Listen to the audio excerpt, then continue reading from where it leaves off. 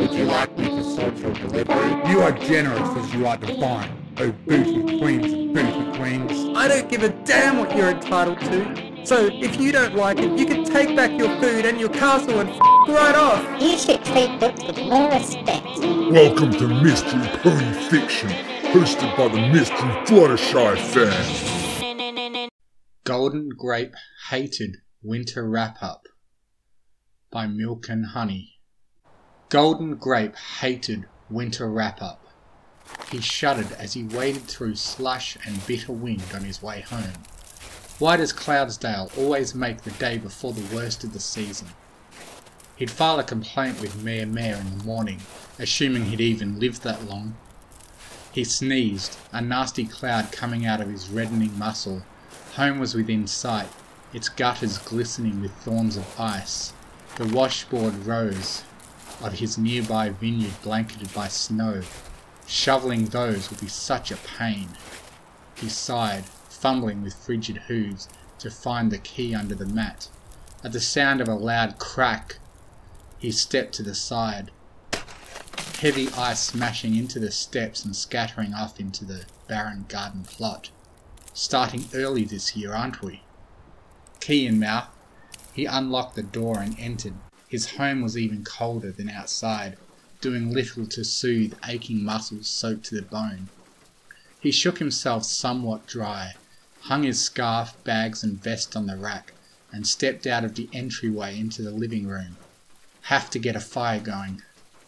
Pulling out split wood and tinder from the log grate beside the flagstone fireplace, Goldengrape stacked a pile around bark shavings with old newspaper, striking a match on the hearth to light it. It'd take a while for it to warm up. Tea sounds good. He went into the kitchen, searching for his copper kettle. Naturally, it had been put above the cupboards, and his step stool was nowhere to be found. Sighing, he pulled a chair from the dinner table over and braced it against the counter, stirring cold tile air that traced up his legs.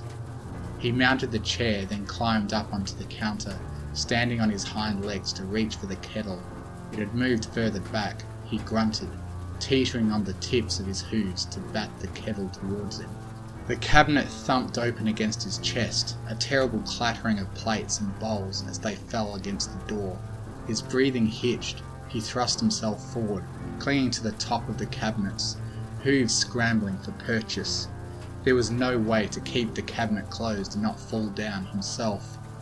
So he moved to the side and flattened his ears, letting a dozen dishes fall out and smash against the counter, chair and tiles.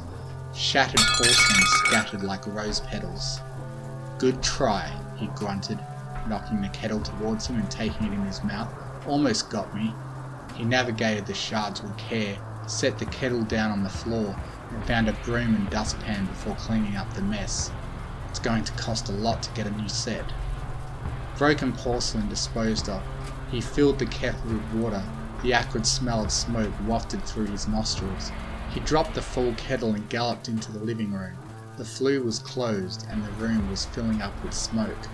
Cursing, he threw the flue and windows open, shivering as the wind blew in from the north. Going all out, huh? You want me to leave? The smoke curled around itself like a mare being played with and wafted outside. That's better. Shutting the windows, he blinked away the smoke-induced tears to collect his kettle, refill it and finally put it over the burning logs. All of the warmth the fire had built up was gone. He needed something filling and easy to eat too. Stew sounds good.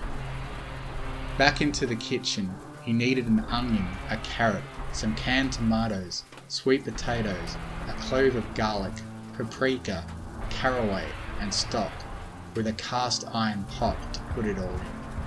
Maybe some sour cream on top. He'd play it by ear.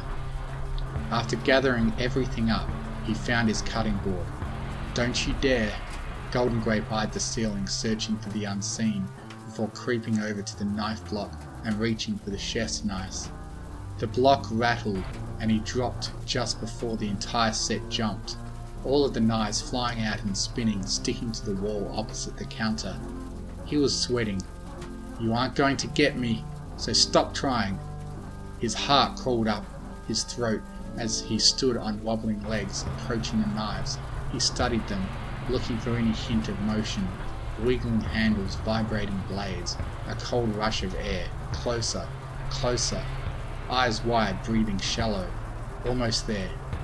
Gulp. He stuck his neck out. He bit down on the handle of the chef's knife and skittered away, but the knives embedded in the wall didn't do anything. I'll get them later.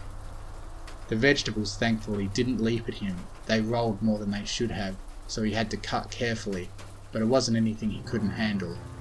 Stew pot filled, he brought it to the living room and set it by the fireplace. He eyed the flying embers and decided to close the chain curtain. It opened back up. He closed it again. It opened. Close. Open. Close. Open. Close. I'll stay here all night if I have to. It stayed closed. After a nod of approval, the kettle began to whistle. Time to make that tea. Earl Grey, with grapefruit notes and a hint of honey, perfect for soothing the throat after being outside in this miserable weather. He settled down on his couch, tea tray on the table with a full pot and a little jar of honey. He poured himself a cup and smiled in the fire's glow. Finally the room was warm, and books were flying off the shelf, sliding across the floor. Goldengrape sighed and slid off the couch, looking over the pile.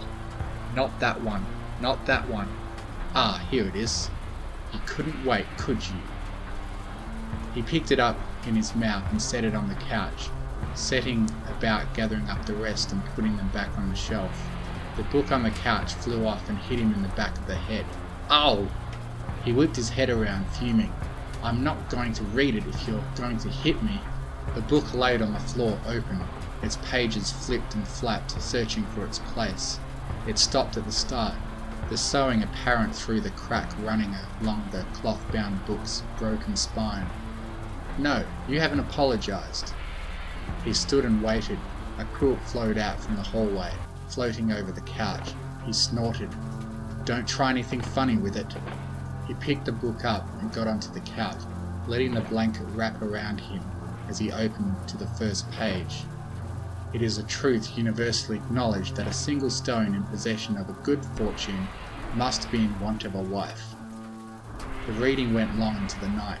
Goldengrape only stopped twice, once to eat and once more to use the bathroom, both thankfully uneventful, beyond petulant slamming of the walls. I know, he had said. I'll get back to reading soon. And they were both ever sensible of the warmest gratitude towards the persons who, by bringing her into Derbyshire, had been the means of uniting them. Goldengrape closed the book and yawned, looking to the grandfather clock. It read 1:45. It was time. He moved with haste, stashing the book, dousing the fire with whatever dregs of tea was left in the pot, doused it again with a full pot of water to make extra sure, rinsed off the dishes, and brought the quilt with him into his bedroom. He laid down and covered himself with it. 1 minute, 13 seconds. This moment filled him with ambivalence, hope and dread. He knew nothing would come of it, but he so desperately wanted to see. Boop! A chill pressed against his snout, scrunching it. The ethereal force of a giggling mare framed by floating curls smiled at him. A chime rang out, the first stroke of midnight. Hello, Goldie! He couldn't help but return it. Hello, Daisy! The second stroke she had from underneath the quilt. Why have you been avoiding me? There was a depression there. The third stroke sounded. The fourth stroke. I haven't been avoiding you, dear. It was like she hadn't left, even though she was cold. But you haven't joined me yet. The fifth stroke. He frowned. The sixth stroke fell like a hammer. Already their meeting was halfway over. You know I can't do that, Daisy. The seventh broke. But why not? Ponies would miss me. The eighth stroke. But I miss you so much. The ninth stroke sounded out. I know you do. 10th. Promise me you'll join me next year. 11th. We'll see. 12th. Daisy leaned forward and kissed Goldengrape on the snout. "Don't keep me waiting." And like that, she was gone. Goldengrape stared at her absence. He reached out to fill the bed where they had just been. It was warm. Goldengrape hated winter wrap-up.